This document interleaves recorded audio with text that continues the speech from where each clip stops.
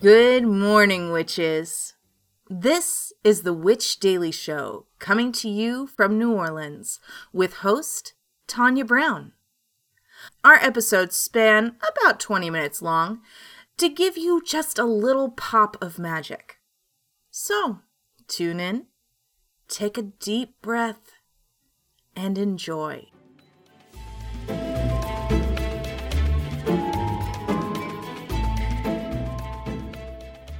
Good morning. It is September 12th, 2023. It is Tuesday. I am Tanya, and this is the Witch Daily Show. Today's episode is brought to you by the Weed Witches Journal. So let's get your day going with a little magic. Our quote of the day is, "No act of kindness, no matter how small, is ever wasted," by Aesop.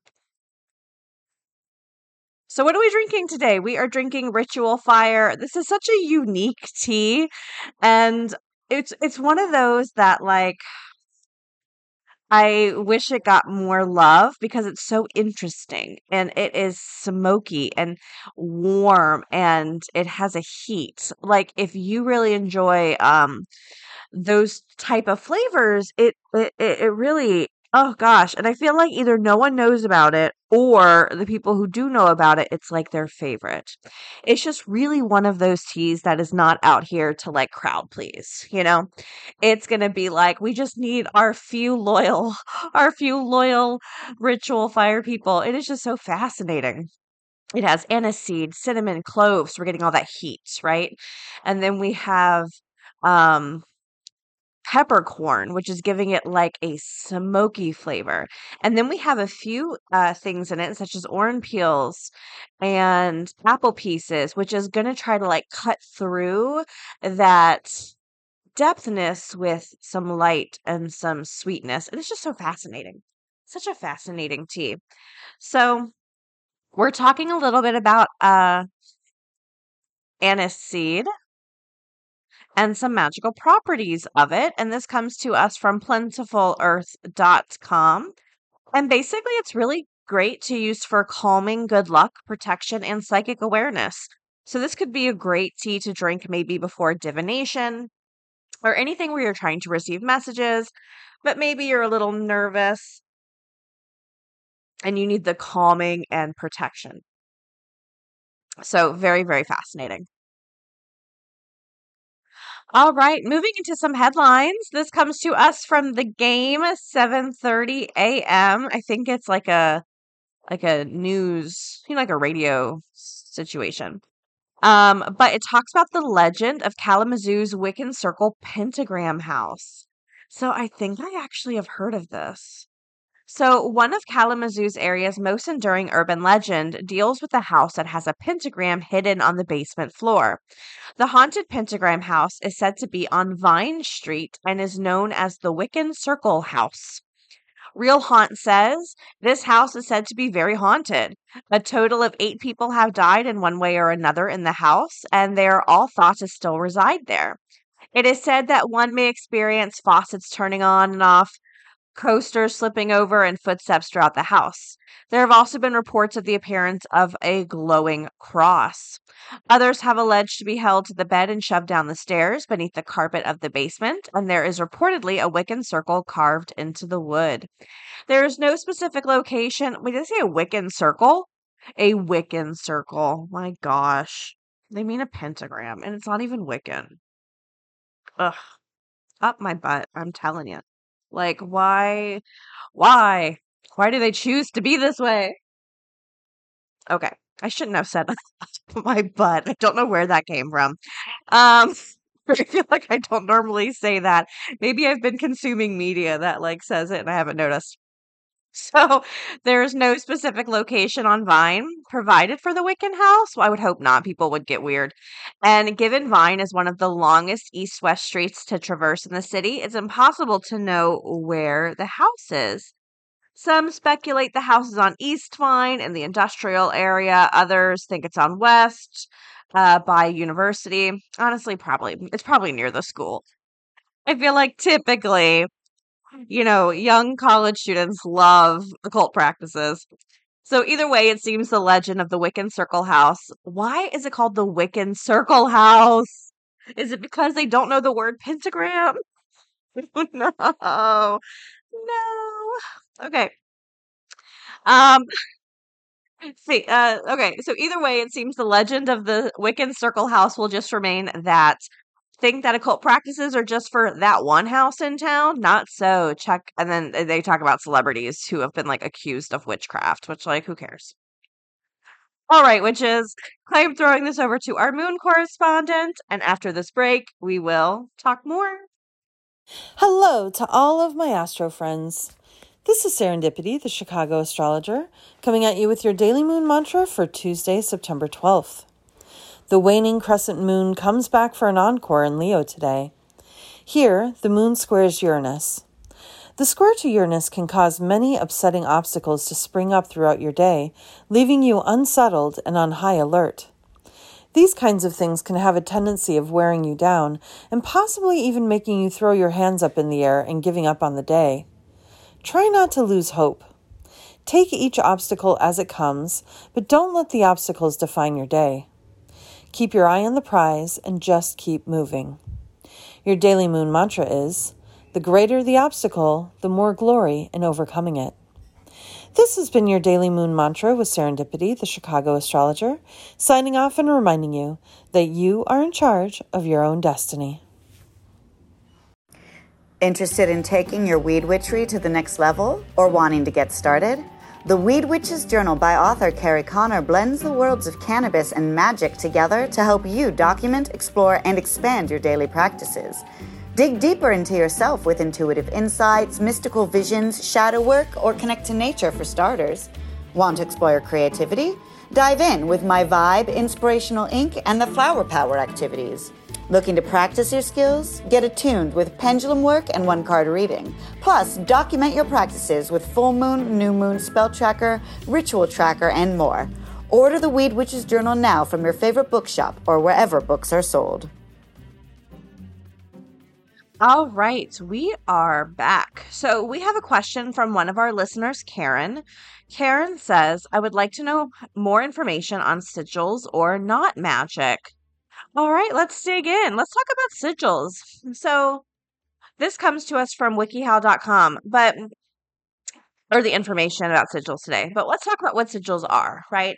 So sigils are kind of a symbol that you're using to like evoke a spell or hold on to energy from a spell, very similar to not magic. So I can see how you connected those two. And it's really great for people who are artistic, right? We're all different. Some of us are cerebral. Some of us are more in our bodies. We like to move when it comes to rituals and spell work. Some of us like to just be in our heads. Some of us want to craft things and make things. And some of us want to channel our magic through our creative endeavors like sigils. So sigils are great for people in that realm. And it's also endless, right? You can kind of do whatever you want. So there's a lot of different methods for creating a sigil. And I know Loris Tempest, she has a great method. If you're into sigils, she has a book. I'm pretty sure it's considered like one of the best books. I highly recommend.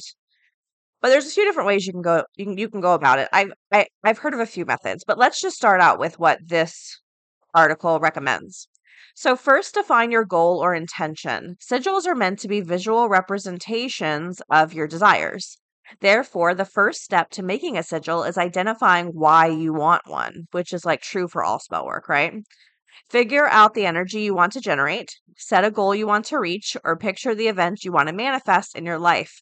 For example, many people create sigils for wealth, happiness, success, love, luck, protection, what have you. So just determine your goal. Oh, okay. So this is a very popular method that they're suggesting, but it's really great for when you're starting out. Next, write out the phrase, that embodies what you want. So let's say you are really struggling at work and you feel like people don't take you seriously, and maybe you just have some social anxiety. So you're like, I need a sigil that I can like carve into my receipt book at work. So you can write down something like, I am confident and capable, right? So write down that phrase and then remove all the vowels and repeating letters. So once you know your intention, grab a piece of paper, like we said, and like phrase it out. Phrase it positively and in present tense. So for example, I am competent and capable. You're not going to say, I don't want to be shy and timid, right? You're not giving it you're not giving it the positive tense, you're giving it the negative tense. And then you don't want to say, I hope one day to be confident and capable, right? Make it now. I am confident and capable. And then again, you're going to cross out all the vowels in the sentence. So A, E, I, O, U. And then repeating letters. So if there's 3 M's, cross out the other 2 M's. So this leads you with maybe, I don't know, 10-ish letters to work with typically. And then at that point, you can take the letters and try to almost puzzle piece them together, right? Take those letters and how can you put them together to create a symbol? And you can overlap if you have something, but maybe there's a weird element, feel free to like take that weird element out. Again, it's supposed to be creative. There's no formula that's perfectly going to take you to creating sigils. And then if that doesn't work for you, again, choose something that does, right? If you're going to be choosing to do sigils, you're usually choosing it so that you're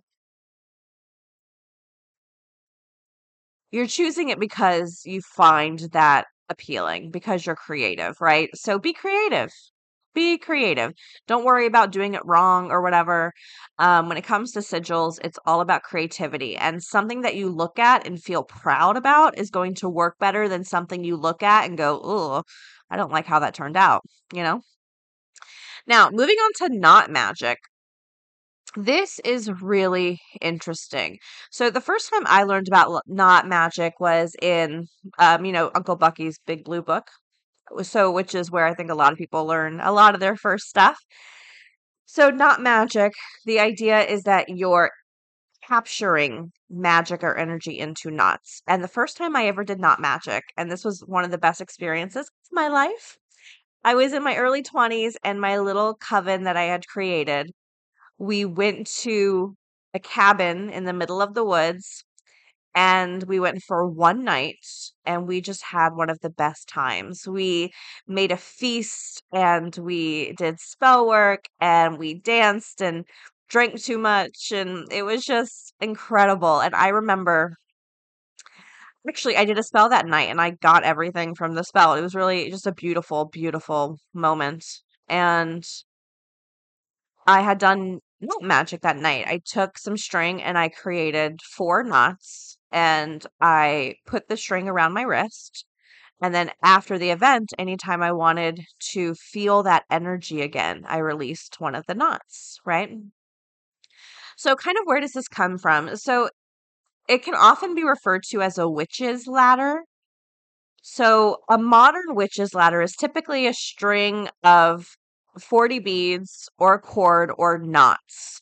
Sometimes feathers, bones, and other trinkets are braided into the string as symbols for a desired spell effect. An earlier version of the witch's ladder consisted of rope or cord of 3, 9, or 13 knots. So a witch's ladder can be created a section at a time or all at once. Either way, special chants can be spoken to empower the talisman. So let me see if I actually have the Big Blue Book on my shelf and I'll go grab it.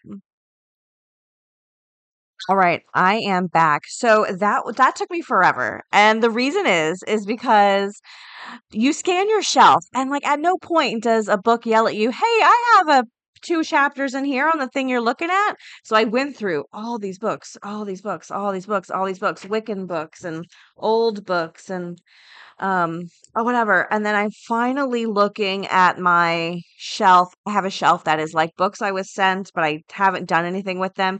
And I found a book called Cord Magic, String Yarn, Twists and Knots. So here we go. Oh my gosh, I can't believe I had a whole book on the subject. And it took me 30 whole minutes to find. So let me see what this book says. Okay, so keep in mind this is an entire book, but I'm just going to grab the simple things for us for this episode. But obviously, if you want to know more, Cord Magic by Brandy Williams is where you want to go.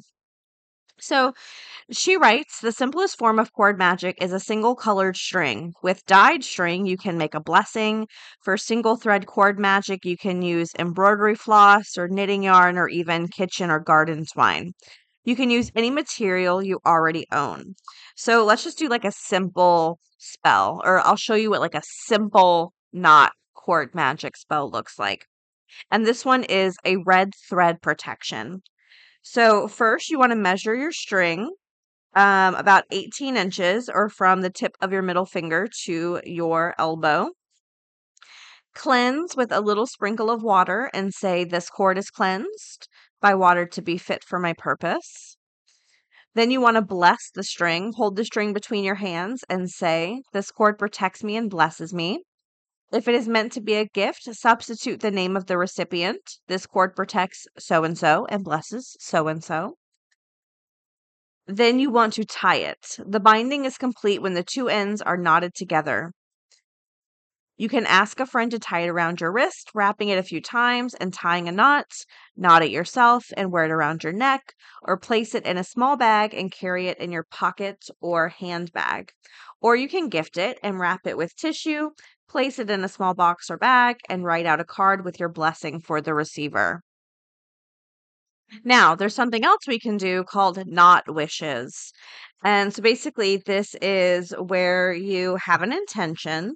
So you write a sentence describing your intention, you pick a cord, you speak the intention while holding the cord, and then you tie the knot. So tie the knot loosely so that it can be untied easily. And as you tie the knot, say, with this knot, the wish is sealed. And this is kind of what I was talking about in terms of like capturing energy. So when the purpose is accomplished, so when you get your wish, the wish has come true, you've passed the test, you got the new car, moved into the new house, or whatever, you can untie the knot and say the work is done. And then basically she writes that knots contain energy. When you tie a knot to make something happen, we also tie a knot to prevent something from happening. The knot puts the energy on a magical hold, keeping the energy itself locked up within the knot. The magic is used less frequently, and then the knot wishes because it's tricky to get the intention right. And so, yeah, you can use knots to hold on to a feeling, which is what I did when I told my little story. You can use it to keep a secret, retaining capacity, and all of this. So this is a really good book. If this is something you're into, I definitely think you want to grab this. I didn't even know I had it. And when I saw it, I was like, oh my gosh, that's exactly what I need. So I hope that was helpful. All right, witches, we are oh no, we're not wrapping up. No, we're not. I actually found a peer review article from the Journal of Western Folklore, and it talks about knot and knot lore. And I wanted to share a little bit of what it says. So it says the folklore of knots, and this was written by Cyrus Day in 1950.